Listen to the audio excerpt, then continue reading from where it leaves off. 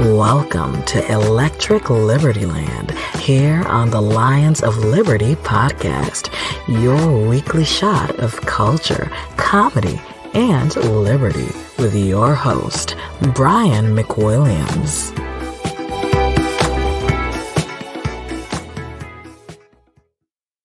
Hello, everybody. Welcome back to another fantastic edition of Electric Liberty Land. Thanks for joining me here. Brian McWilliams bringing you your weekly shot of culture, comedy, and liberty.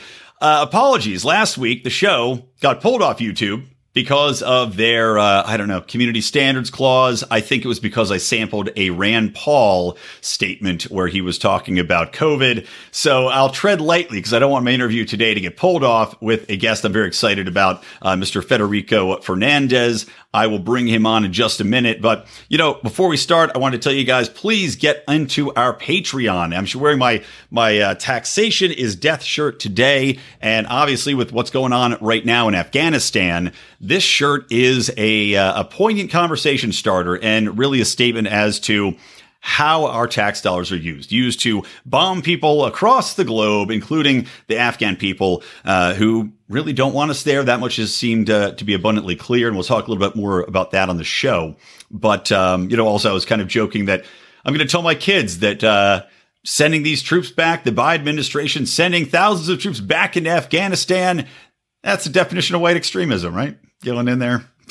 Have these white guys marching in and repeating the mistakes of the past and really not helping anything. But without further ado, you guys can join patreon.com/Lions of Liberty. Get in there. $5 is the lowest amount you can come in on, get all of our bonus content, my bonus shows, my morning rants, and of course, you get discounts on all the gear like the t-shirt I'm wearing today. And you can choose how much you influence the show by virtue of how much you want to contribute per month, up into actually producing your own show and topics here.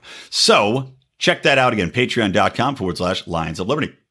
All right. Now that that's out of the way, I want to bring in a guest, a man I've become very fond of and who has introduced me, along with some other compatriots of his, into becoming more involved in the European liberty movement and more involved in what's going on there, pushing free markets, pushing free ways of thinking, pushing against, obviously, the modern monetary theory and ways of operating, which seems to have run rampant like a plague through the entire world. So without further ado, it is Federico Fernandez. Welcome to Electric Liberty Land, my friend, and nice to see you. Hello, Brian. It's great to be with you. Thank you for having me. It's my pleasure. So, coming into this, Federico's invited me. I'm going to be going over to speak at the Austrian Conference, the 10th annual Austrian International Conference, which is bringing together free minds, free markets, economists, philosophers, people that yell into microphones like myself, and so much more.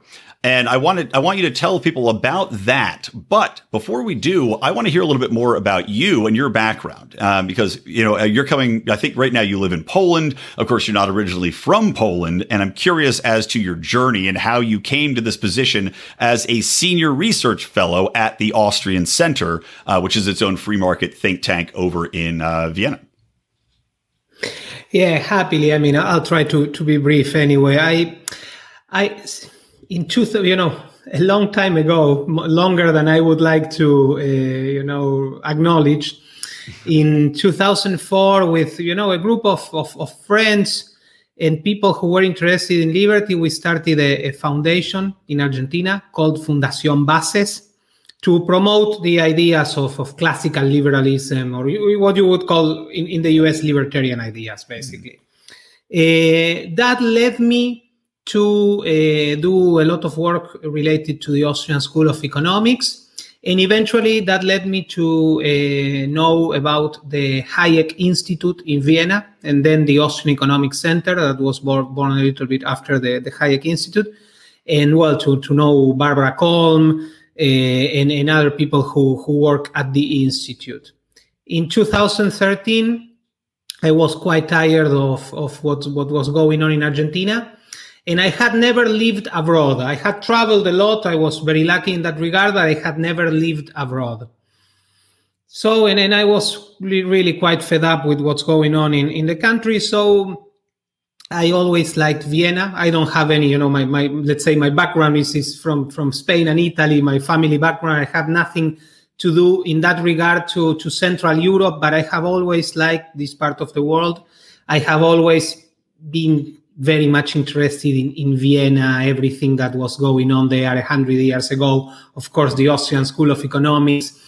So I said, okay, I'll go at least for some months. My idea was to go there between 8-9 months, learn some German. And well, when I was planning on doing that, I contacted Barbara and I told her that I was planning to go to Vienna. And if there was something I could do at the Institute, I would be very happy. And she made a terrible mistake, and she said, "Yes, come with us." And once you were in, you were in. Impossible to get out of there. Indeed, yeah. And well, those original 8-9 months out of since September 2013 and counting. I lived in Vienna for a little bit over 4 years, and well, then I met my wife. Who was not my wife at the time I met her, of course. Economics and love at first sight, same things. Indeed, yeah. And they say that the best basis for a marriage is always economically shared viewpoints. that would be very practical, that you meet someone, you immediately are married. Some people say sexual chemistry, but not me. I get them in the bedroom and I ask them about I say, what do you think about fiat currency?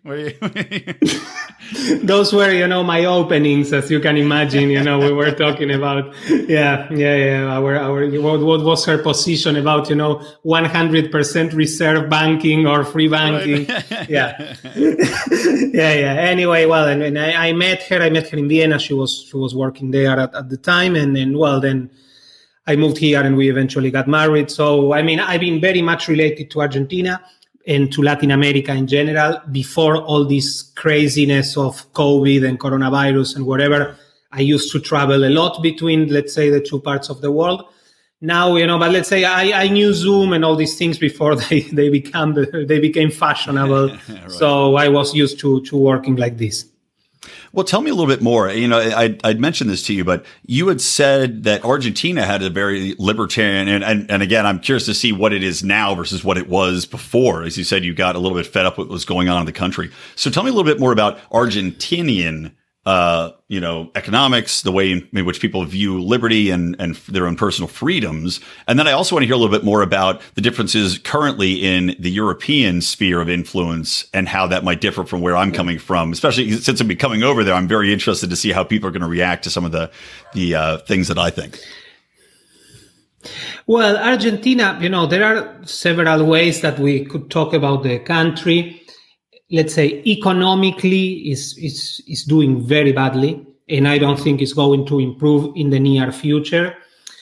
When I left in 2013, we still had as president someone called Cristina Kirchner. She and her husband basically ruled Argentina since 2003 or 2003, I think. 2003. Yes, since 2003, there were 12 years until 2015. There was afterwards it came a center-right government.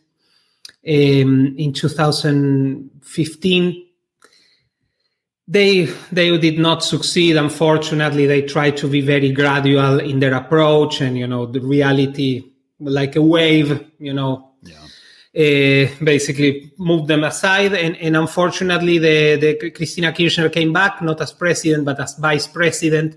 For many, she is the acting president anyway, myself included, by the way. And the situation is not good. We are, let's say, our Argentina has one of the highest inflation rates in the world. The economy is a disaster. The confinements and the lockdowns in the last 18 months have been brutal. The number of SMEs that have went down is unbelievable. The number of people who have lost their jobs, the situation with, let's say, people who are informally working, and there are many other things that are very other metrics that are very bad. What's really encouraging is that, on the other hand, the libertarian movement in Argentina is definitely growing, and it's growing very strongly. Argentina has, and then maybe we can talk about this has a strong libertarian tradition and classical liberal tradition, and it's having like a total revival. But to the point that now in this year we have midterm elections, legislative elections, and there are several quite libertarian candidates, some of them extremely libertarian candidates, and with possibilities to enter, very big possibilities to enter the parliament. Not a testimonial. Is it first that you have outwardly libertarian candidates running for office in Argentina, or was it something that in the past some candidates were more like that and it got away from it, and now it's that resurgence? Well, I would say, to make a long story short, let's say since, in the last 20 or 30 years, in the 90s, remember 1989, the wall fell. So there was all this, let's say, renewed passion for classical liberal ideas, for market reforms. And in Argentina, it's strangely enough, the Peronist party allied with what was at the time the classical liberal party, and they did a lot of reforms. Some of them were very good, but of course, the Peronist party has the capacity to pervert everything and corrupt everything that they touch. So eventually that didn't end up very well. In 2003, there was a presidential candidate that was very close to enter the runoff election, because we have this system of the so-called ballotage, that the first two, if you don't get 50%, the first two go to a runoff election. He was very close, and he was very openly classical liberal and saying it very, very clearly. And then there was silence, in the sense, politically speaking, I mean. Then there was almost a nuclear winter.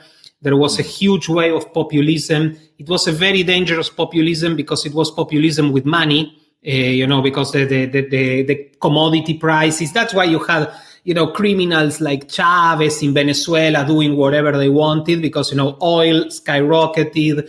The prices of all the commodities that Argentina sells, like soy, for instance, skyrocketed. In part, thanks to the Federal Reserve, but that's another story.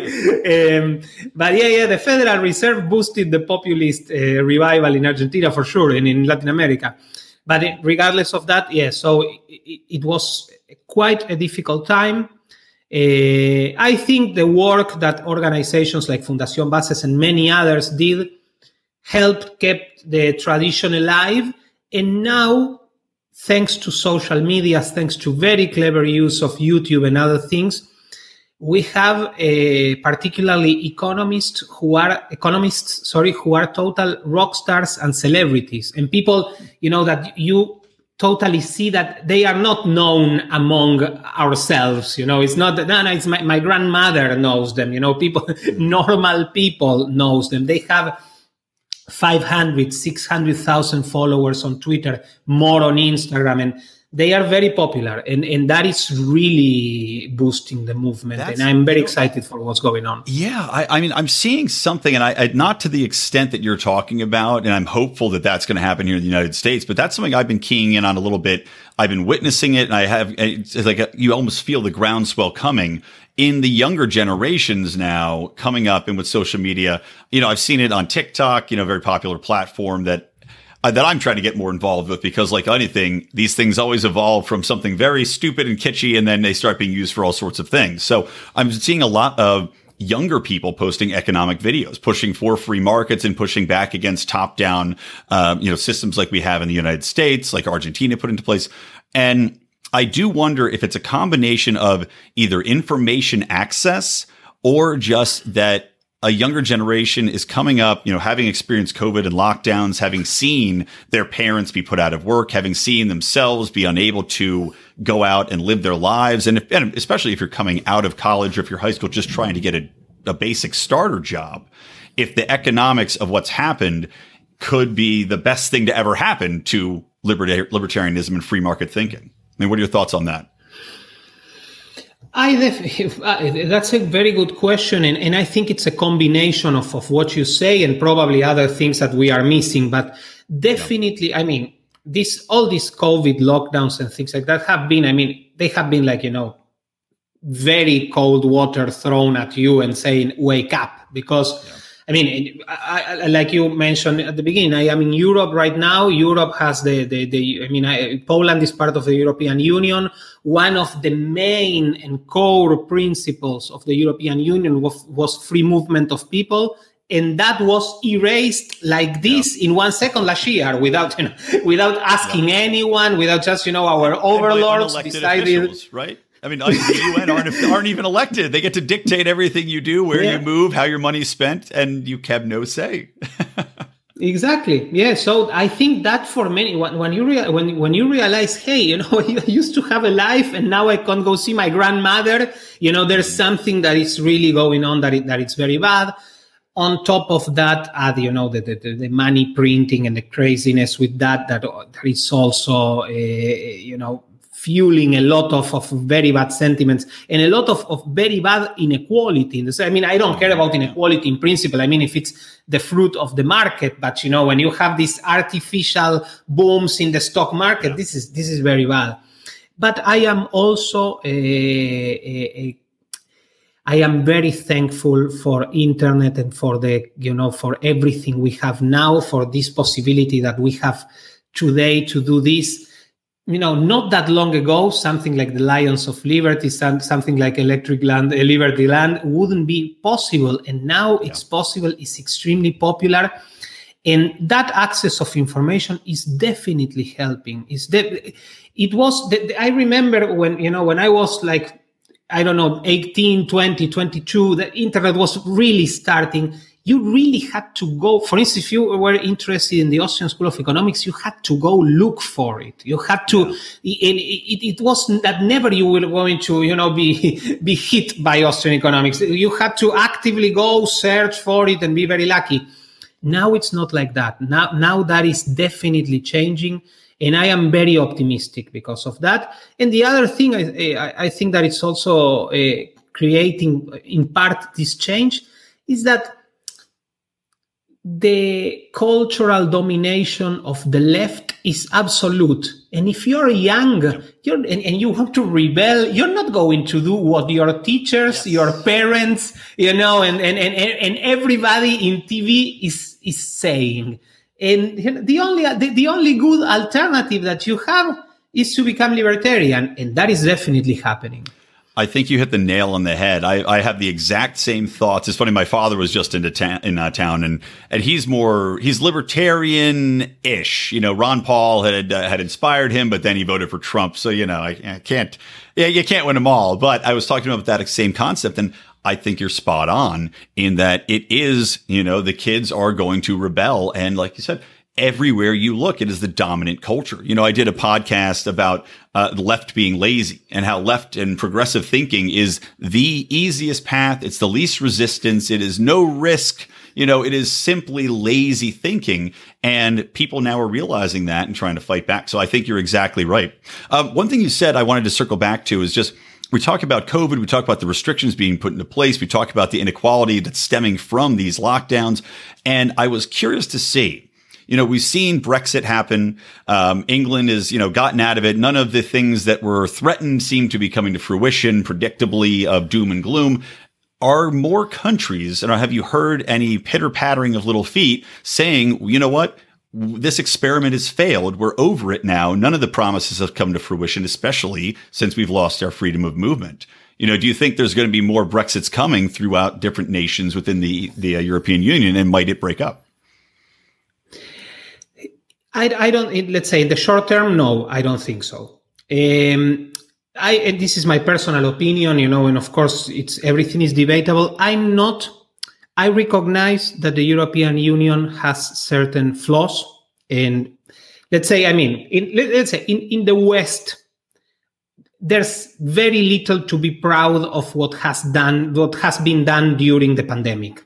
Mm-hmm. Be it European Union, the UK, the United States, Canada, whatever, Australia, that, now it's like a Cuba, It's like a nightmare. Oh my God. Australia's once again become a prison island. It started as a prison island, and now it's a prison island again.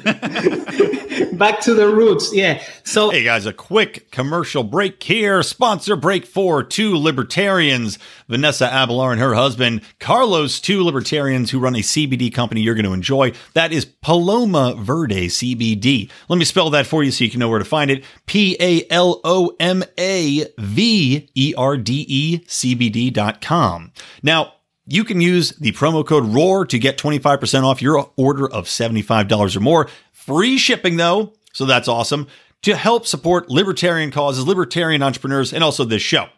Let me tell you about these products. These are premium grade, THC-free, and with mostly organic ingredients. They've got some mink tinctures that are fantastic. Onset about 20 minutes, last 4 to 6 hours, guys. Green apple gummies, also strawberry lemonade. Those will last about 6 to 8 hours as well. Fast-acting everyday soft gels, 10 milligrams. Those will hit you fast and hard if you're in pain, if you need some relief quick. And of course, they also have their salves. I'm looking forward to this. Mark is still hoarding it. I'm going to go over and non-aggression principally, punch him in the face. But I do want to use this salve on my sore knee, this eucalyptus lavender salve. But anyway, guys, check them out. Great company. Support libertarianism, support us, and support them. Go to PalomaVerdeCBD.com. Remember, use that promo code ROAR for 25% off your order of $75 or more and free shipping. Yeah. So, I mean, let's say the COVID, let's take the COVID as an very exceptional thing that has been a disaster everywhere. Pre-COVID, I think the European Union had, lights and also shadows. The same with Brexit. I wish the UK well. I hope the UK becomes an engine towards free trade, towards liberalization. That forces also the European Union to follow that path. But within let's say the Brexit forces, there were very open, free traders, people who have everything very clear. And there were other people who, let's say I wouldn't have, sit to have a coffee with them. That I think they are. The fringe, fringe rightist or fringe people that might be just blatantly anti-immigration for the sake of anti-immigration type of, Or there are criticisms, against the European Central Bank, for instance, which can definitely be criticized. But the criticisms come from the point of view that the European Central Bank should be even more active than what it is today. That's it's like if I said, no, Biden is not being socialist enough. He should be more like Fidel Castro. So I mean, if that's, let's say, that's my criticism against, the status quo, it's a problem. Yeah. So in any case, I mean, I think the European Union in many ways has been a force for good and for liberalization. I can assure you that, for instance, in several countries of Central Europe, there will still be, for instance, telecommunications monopolies, if not for the European Union. So there are many things that they done well, but also there are within the Union some very strong centralizing tendencies that are extremely dangerous, and I acknowledge those as well. But it's a bittersweet, let's say, it's not a story of good and evil. Regarding Brexit or regarding the EU or regarding what the central bank is doing. It's sometimes it's more complicated than that. Yeah. Well, yeah, most things are.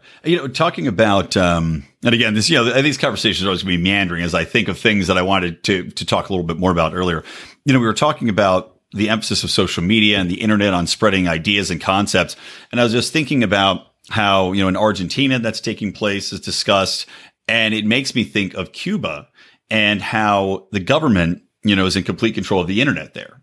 And of course, one of the first things they do is they cut off that flow of information, because that was clearly one of the things that's leading the people of Cuba to finally rebel. And of course, this is painted, and partially accurately, in many ways, as saying, well, U.S. sanction caused some of the issues in Cuba, which fair enough, you could say that to some extent, but the interest of public people becoming aware of their circumstances as compared to other nations and seeing that information come in, it fascinates me how people can still support states that could have the amount of control that they do. And you see it in the US. I'm not sure what's happening in Poland or the broader European Union as far as information of control over COVID and other topics.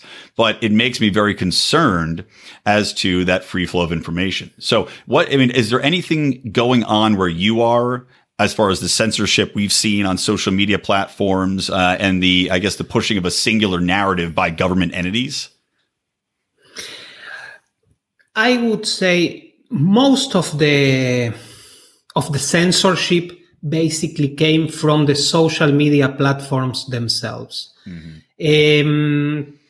In the European Union and in general, of course, there was this massive narrative being pushed, but it was being pushed. It's not that, nothing else could be said. It's just that, the official apparatus of news was very much in favor of that. I think there will be solutions. I think we are already seeing some solutions to what has happened, but particularly what happened in YouTube and on Twitter is extremely sad. I mean, how they became the gatekeepers that they were supposed to come and eliminate. That is really very sad. I don't think. Sorry to interrupt you, but did you see? Please. And this is just a crazy thing that just happened. Did you see that Jack Dorsey, and maybe his account got hacked by somebody inside Twitter, but Jack Dorsey has recently started tweeting out articles from Mises.org? Did you hear about this? I saw it. Yeah. I mean, he's very much into Bitcoin, and, he was, I don't think it was by me, maybe you never know, but yeah, he's very much, he was, it was the 50th anniversary of, the abandonment of the gold standard. Yeah, that's very interesting. That's very interesting. Jack Dorsey in particular, he's a quite interesting character. I think clearly, let's say, the machine has made him do things that he probably wouldn't like to do, but But it's definitely interesting what's going on. Yeah, because it seems like, it's just something I was kind of leaning into the left being lazy thing again, is that these people created these unbelievably groundbreaking platforms. You've got Facebook and Twitter and YouTube, platforms which were for the democratization of content creation, of communications. And then they got into bed with government, here working hand in hand with the Biden administration to combat certain narratives or counterfactual information or disinformation, whatever you want to call it. And that's really what is heartbreaking to me, and why, I talk about, regulations and also corporate cronyism and technocratic governments. That merger is what really terrifies me in many ways. And I know there's some legislation they're trying to push through here in the United States, which I don't know if it's going to work or not. Is there anything like that in Europe where you're seeing a pushback where people are saying we need to separate governments and technology platforms in that way? I don't think it's as lively as in the US. What you have, and I mean, this is, let's say, it's a growing movement. It's a lot of people who, thanks to their own technical knowledge, they can basically do a lot, live, in a way freer way than we used to live, than we, can live, because they are quasi hackers. They have been living, let's say, like off the grid in many ways. Right. But it's more, what I would say in Europe, and unfortunately in Europe, and this is a very big problem, there's a push towards this kind of centralized policies coming from the EU regarding, now they are talking about e-commerce and all, but that this is not going to end up well if it happens. And that is a very big issue.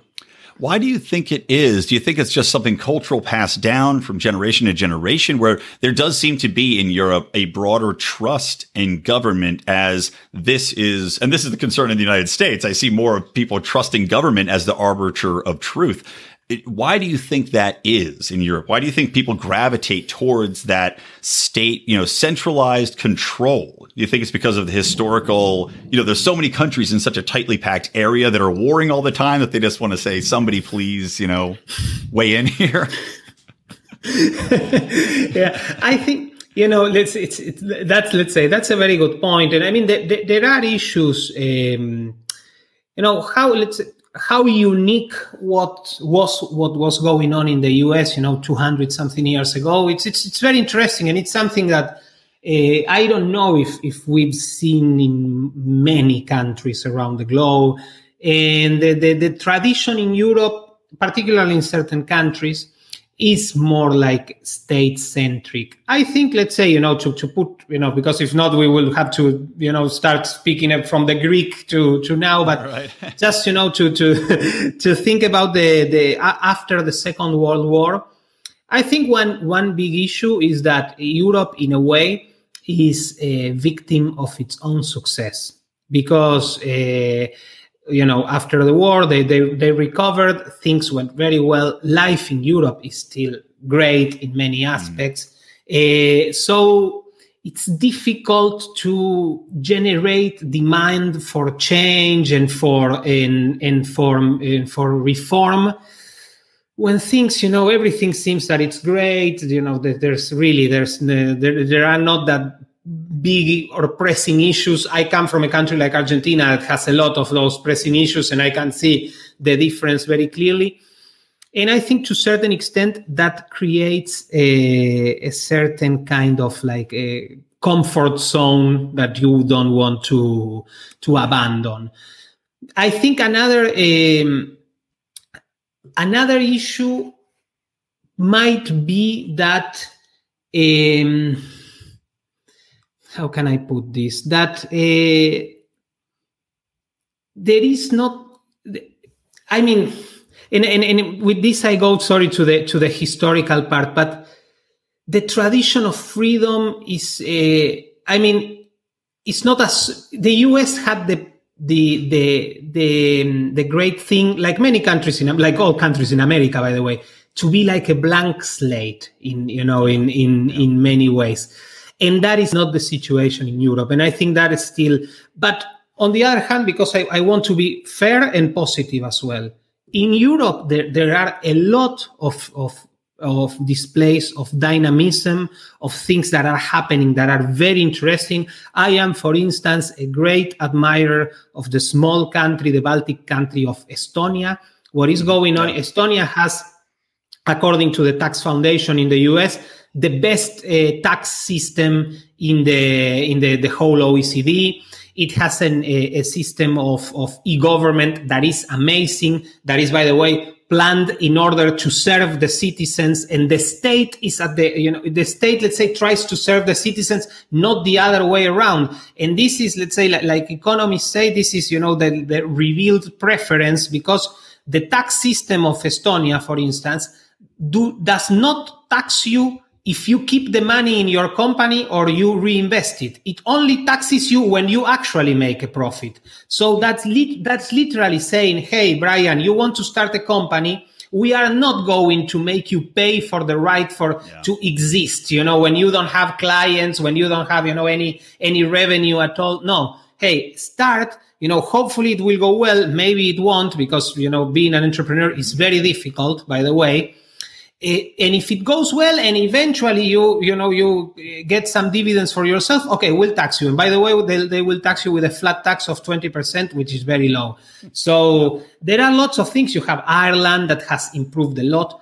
Poland currently, let's say, doesn't have the best government. Very, very, very few countries do. But what has happened in Central Europe in general, the Czech Republic, Slovakia, Poland, Hungary to a certain extent, now with some, unfortunately, political turbulences. But the reforms that happened here, Lithuania, Latvia, the things that they have done here are very forward-thinking, are very at the cutting edge of classical liberal public policies, of taxes that are tolerable, as Adam Smith wanted. So there are also many interesting things going on in the continent.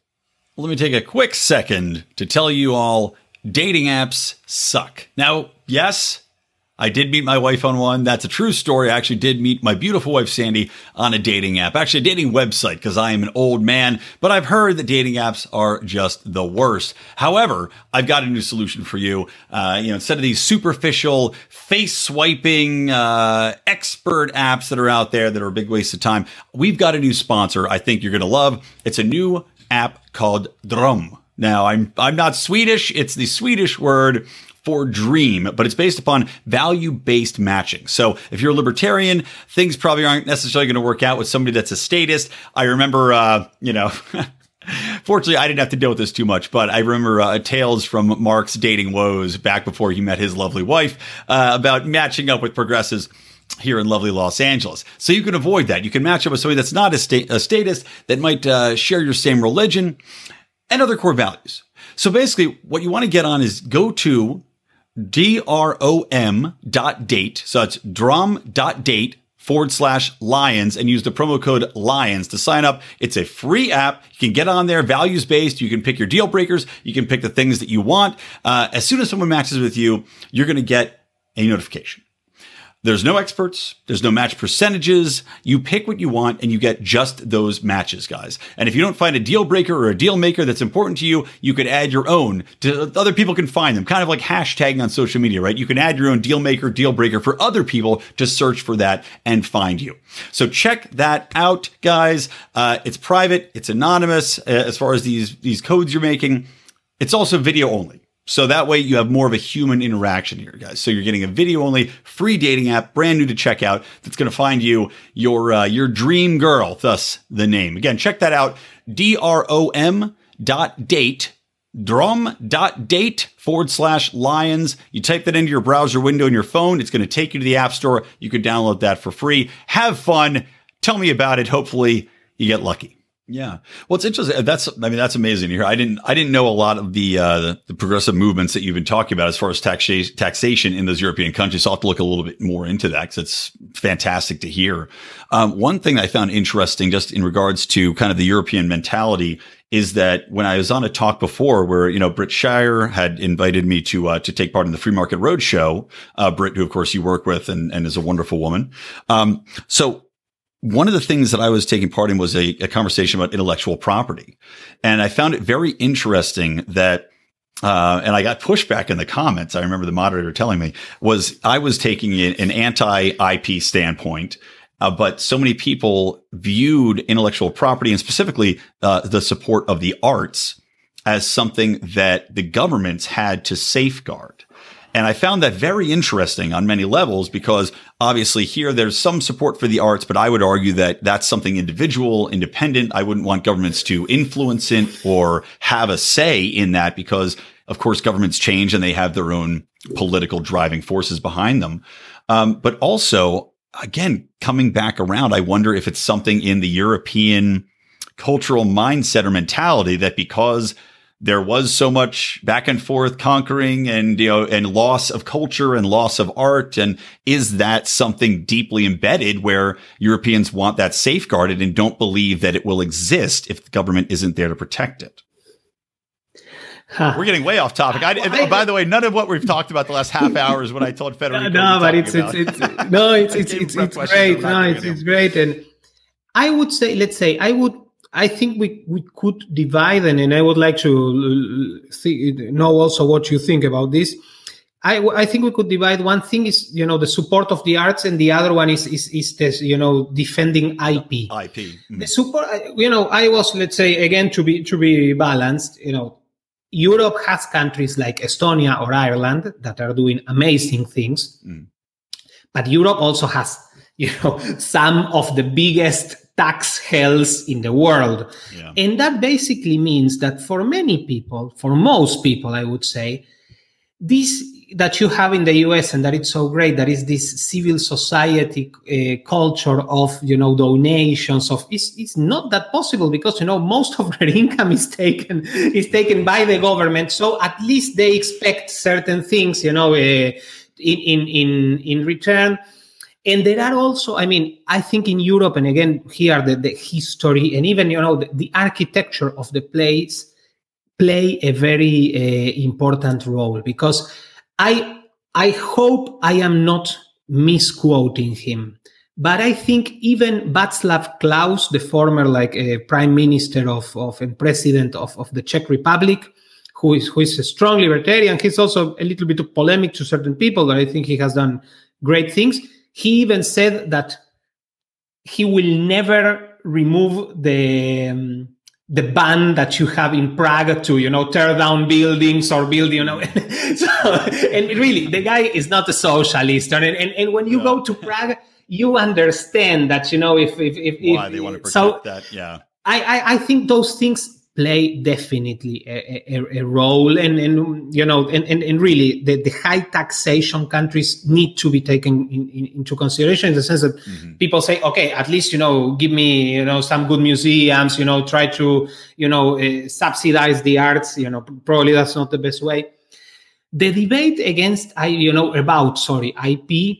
It's really, this is very funny. Now it has become almost a talking point in the libertarian movement. But I'm old enough to remember that this is not that old. This has roughly 10. I think the one of the big responsibles to bring this debate is Stefan Kinsella, who wrote this magnificent article. And I think the article is from 2009 or something. It's not something that it's been being debated. By the way, and I remember the very first guest on the Lions of Liberty podcast, by the way, the very first guest. Amazing. Yeah. Well, yeah. He's great. He's great, and he has very good points. And I remember listening to Jeffrey Tucker in Brazil. He was brought to a conference by my friends of Mises Institute Brazil. And he was saying, this was in 2012, I think. And he was saying, no, the first time, then he became very much, let's say, in favor. He said, the first time I heard about Stefan Kinsella's arguments, I thought, no, this is like a libertarian, brain fart, or this, let's discuss, the sex of the angels or something like that. And definitely Stefan makes very good points. I have, let's say, mixed feelings about IP, in the sense, for instance, I'm a strong supporter of IP in the sense of I consider IP how a company brand and labels itself. And I think that should definitely be protected. And that is, by the way, under assault by governments that, want to apply plain packaging. Well, they have done it to cigarettes, but now it's plain packaging for everything. In Chile, by the way, everything has plain packaging and labels of every, bad labels, like sugar, this, that. The worst case, Brian, is, they have, the Easter Bunny chocolates. They don't have a face. They don't have anything. So you go to the supermarket and you see this relatively long red thing. It looks like something completely different that shouldn't be in a supermarket. Trust me. A sexual device. That's the monstrosity of plain packaging. And wow. I think that is IP. I think that should be protected. Patents, in the US, unfortunately, you have, let's say, I think, you also see in the US, particularly, the extremes of patents, and that people who want to patent everything and, just basically to get some money from whoever is doing something that's horrible. Let's say, I think, let's say, we should be, I'm in favor of trying to, let's say, we should do some sort of trial and error process. We should be prudent, and we should experiment. And we should also, and this is another thing that could be done, if governments wanted, let people experiment. There are, for instance, universities have, these research centers. They could have private agreements with the researchers, what to do with the IP, how to handle it. If you want to get the IP, maybe you get less salary, or there are millions of things that could be done that would allow, maybe some would say, no, okay, we want everything open and let's see what happens. Let's try those things. let more experimentation happen and see what are the results and what's the best solution. Mm-hmm. Well, I agree with you there. I mean, without a doubt, there should be much more experimentation in virtually every aspect. And we do see so much of that curtailed by government, controlled by regulations. And that's one of the biggest problems I have. And we'll move on after this. I don't want to make this an IP conversation, but that's the problem I have, is that it's like anything when you get into regulations and the largest companies being able to dominate and control a certain space, a certain sector, because of their ability to legislate or have lawsuits presented based upon that IP, and putting different barriers in place to experimentation and to entrepreneurs. Okay, so let's move on and talk a little bit, because this time has flown by. We're already been talking 45 minutes, it really went by quickly. So let's get back to what you're doing with the Austrian Economics Center and your role there, what the center does. And also then let's talk a little bit about the upcoming conference, because as I've been telling people, you can still submit papers. So I want people to try to get involved. Yeah. Hopefully my audience can say, hey, you know what? I've got some thoughts. Come to the conference. Come join us in Vienna. It's going to be amazing. In person, unless they lock us down, close the countries again, which God, please don't. So yeah, please fill us in on this, because this is really important stuff you're doing. Thank you. And yeah, I mean, first, really, we are doing an Austrian conference, an Austrian economics conference in Vienna, which is like the mothership. I mean, really, if that, is not, come children to the mothership, come to the cathedral and, we'll, really, it's like it's really like a dream. We were lucky enough to already. The conference was born in Argentina in 2006. I always wanted to bring it to Vienna. It took some time, but finally in 2019 we could do it. It was a very successful event. We were very happy with how it went. We had to close registration because at one point there wasn't. So and really it's an event in Vienna. We do, before the conference, we do like social activities. We will have this year. We will have a special walking tour dedicated to Carl Menger, because this year is the 150th anniversary of the publication of his principles on economics. So there will be a lot of good things. We really want to prioritize social aspects, not socialist aspects, social aspects, and networking. That is something that we have all been missing, and that is something we used to be very proud at the conference. One of the great outcomes of the conference, and that always have make us very happy and proud, is that lots of new ideas, projects, synergies were born at the conference. People meeting, during a coffee break. Hey, Brian, I heard I heard you talking. We should do this. And that's amazing. And that's really we really want the conference to operate as a platform for libertarians, in this case in Europe, but from other parts of the world as well. Well, that is absolutely beautiful. And that's something I've been thinking a lot about as well, is especially when we talk about the philosophy of libertarianism, we talk about free markets, we talk about entrepreneurship, things that really we own philosophically, but we need to have more demonstrable effects, more successful business partnerships, more success stories, more content that we can point to people to say, look, we're doing it. This philosophy works. We're successful. We're out there changing the culture, creating these amazing new technologies or business concepts.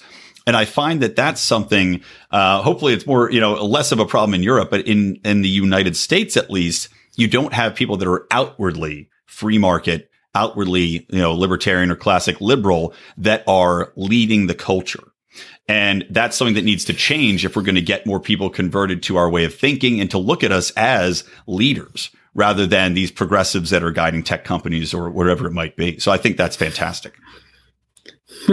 Thank you. And indeed, and that's and by the way, regarding the conference, I think something, like what you were saying is we always, the keynote speakers and the kind of guests that we have, set the tone of the conference. And for instance, we are very much interested in new media. We are very, very much interested in what libertarians like you are doing with podcasting, and we really think that that's one of the ways to go for the libertarian movement. So we are extremely happy to have you this year, that you'll be recording a live episode at the conference.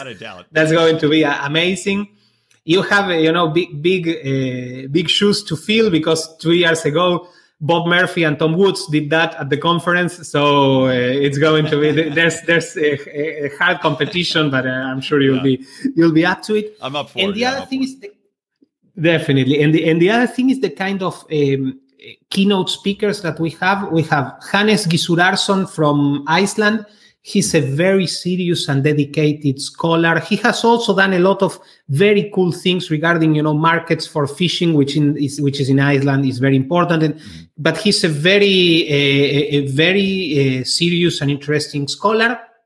We have Jeff Booth, who is not a scholar and who is not technically an Austrian, but he's very much related to what we are doing. I don't know, in case he's very well known in certain circles. I think he should be more known in the Austrian circles. His book, The Price of Tomorrow, which was published last year, I think is one of the most significant books of the 21st century. And I think is one of the most Austrian books published and he's not only, he's not only a successful entrepreneur, he's not only a bestseller author, he's also someone who's very much into technology, innovation, and he's pushing Bitcoin a lot, and not for, hey, let's make money with Bitcoin, no, for the important reasons. I mean, making money with Bitcoin is also great, but he is also doing it for the right reasons. And he embodies something that we want to show, that, that is social economics, that is libertarianism. Then we have Mark Skousen, who is not only a fantastic economist, but he's also the organizing force behind Freedom Fest. He's a fantastic scholar, author of many books, but also he's an activist, in the good way in the good meaning of the word. And we have from Poland, by the way, a young disillusioned scholar called Agnieszka Płonka, who is magnificent. She's very much disillusioned with academia, even though now she's finishing her PhD. She's very young, by the way. She's studying and doing research in very interesting fields, particularly psychology and totalitarianism and the totalitarian tendencies of states.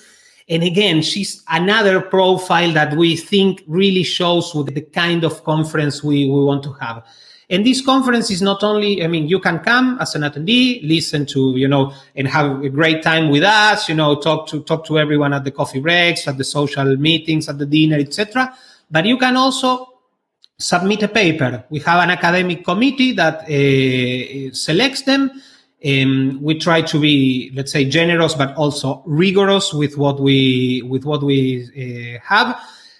In 2019, we had close to 60 presentations, all in all, in the conference. Let's see what we have this year, because it's not business as usual. But right. the call for papers still open, and we are really looking forward to receiving as many as we can, and for people from all over the world, from the US, to come to the conference to present their ideas and to generate this climate that it's not only intellectual, but it's also of people who are doing things, and what else can be done. Hey, I'm doing this, you're doing that. Okay, what we can do together? What projects are born at the conference? We're very excited for that to happen. Yeah.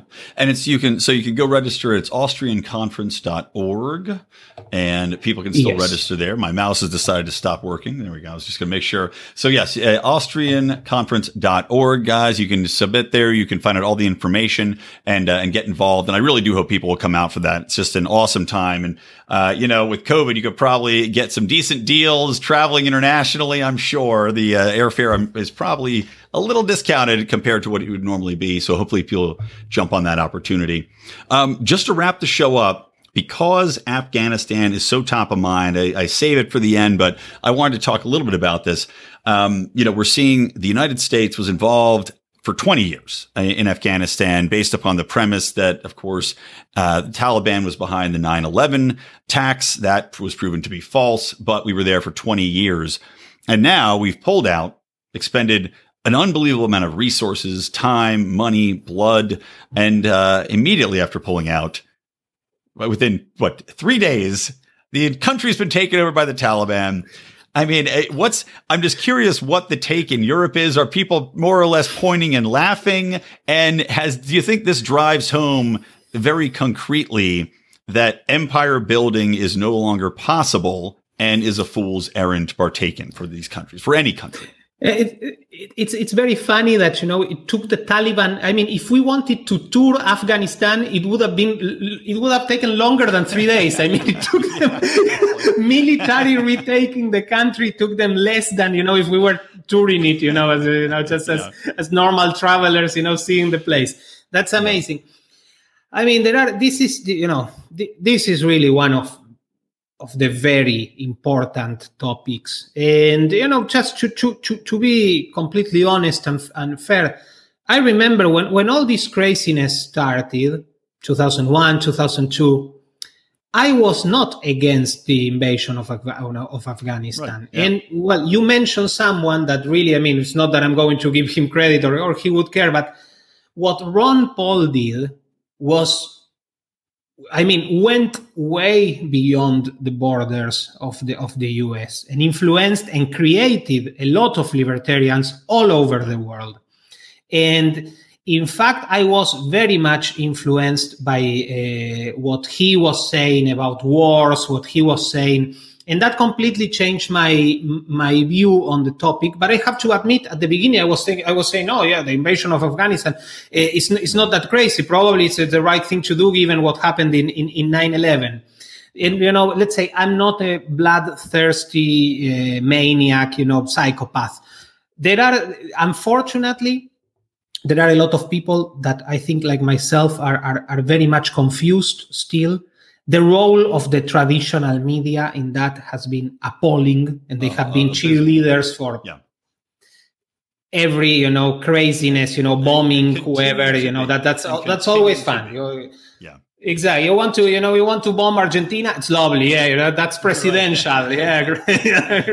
They'll make up a reason why it was warranted. It's not a problem. We'll figure it out. As they say, we'll fix it in post, right? The old Hollywood saying.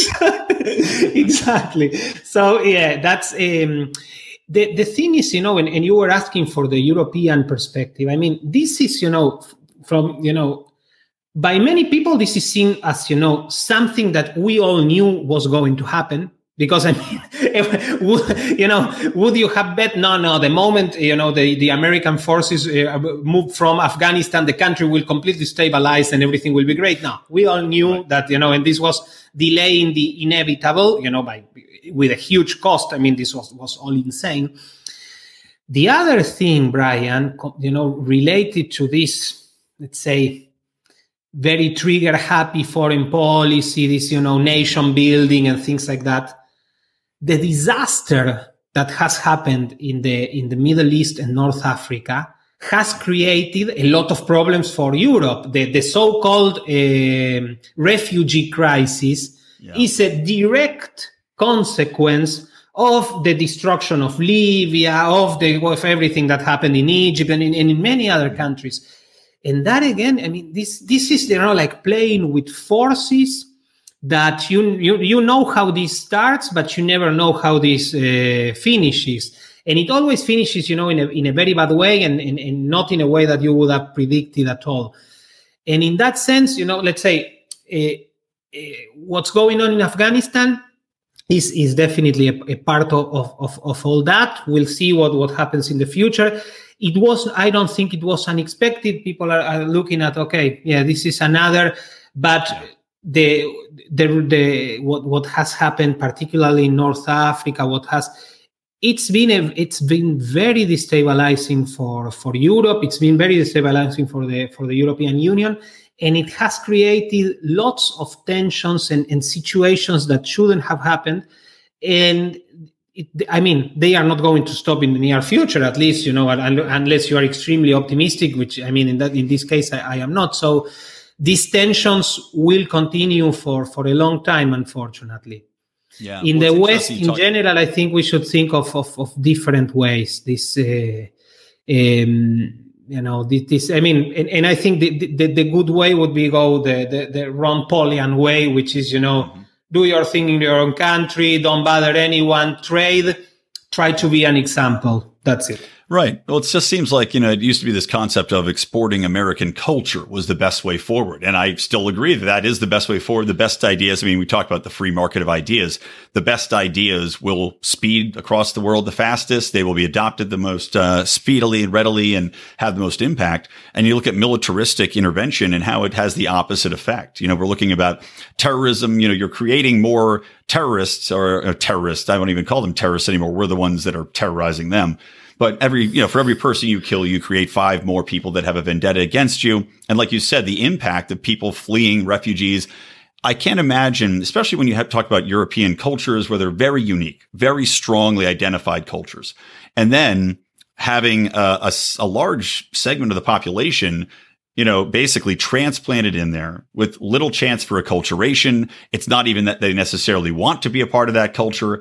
And the bitterness that's going to stem from that, not only from the people that are coming there, but from the people that, of course, are in that country already to have to deal with these forces and then to expect them to simply be able to harmoniously merge together is beyond ridiculous.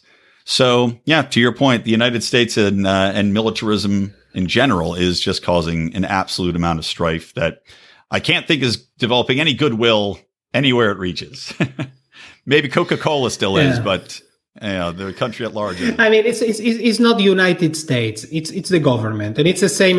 Sometimes I say China is doing this, and it's not China. China is a country full of magnificent people. It's just that they are governed by communists. Right. Well, this is the same. It's just but I mean, the U.S. is still the beacon of freedom and of hope in the world, and if very bad things happen in the U.S., even worse things will happen in other places. So that is definitely still the reality, and it's a force for good in many. It's civil society, the people, the entrepreneurs.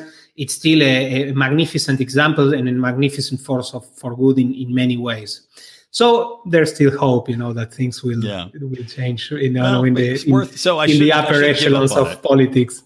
Yeah, so still worth fighting for, I guess. I'll keep pushing, I guess, through to keep the libertarian and free market emphasis strong in the face of strong government opposition.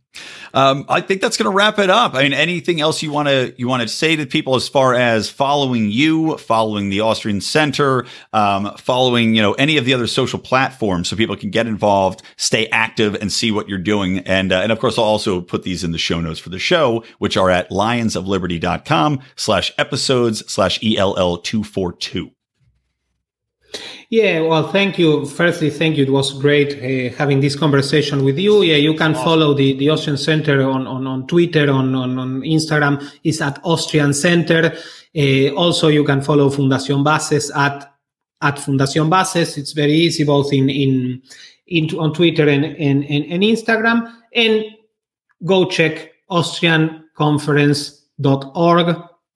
Write us an email if you want to want more, or you want to find out more, or write us on social media. We try to reply very, very quickly, and we'll be very happy to have as much of your audience in Vienna at an Austrian and Libertarian conference in November as well. The conference, we are very optimistic. We think it's going to happen, and the conference is going to be in person, or it won't be. We are not doing any live streams or anything like that. That's great. But an event like the conference needs the face-to-face interaction, the social parts in order to to develop all its potential.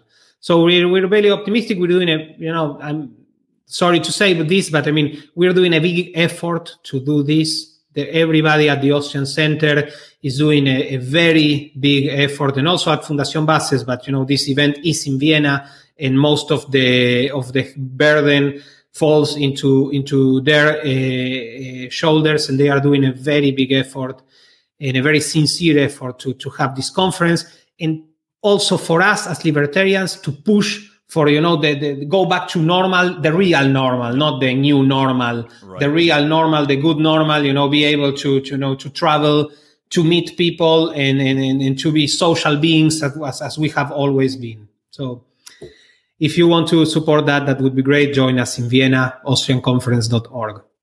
There you go. As I've been yelling at people, don't be lazy. Get involved, people. So again, thank you, Federico Fernandez, everybody. Check him out. Check the Austrian Conference out. And of course, I will continue to talk about this and remind you all.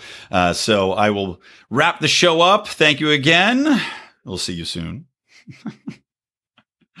All right, everybody. So just to end it, that was a fantastic conversation. Like I said, I'm really a fan of Federico and everything that he's doing. I thought the conversation was really fun, really fascinating. And to remind you, we have many other fun, fascinating conversations here on the Lions Liberty podcast. Mark Claire on Mondays. He is finishing up his debate month. We just had Angela McCardle and Matt Erickson discuss the Ron Paul movement, which was a pretty fascinating conversation. That was on Monday. And of course, John Odermatt with Finding Freedom. He is every Thursday. So make sure to listen to those, subscribe to the podcast, share the show. If you can, tell a friend, tell a loved one, send it to somebody randomly on the street, tell a person on a bus. However it spreads the message of liberty, that's all we ask.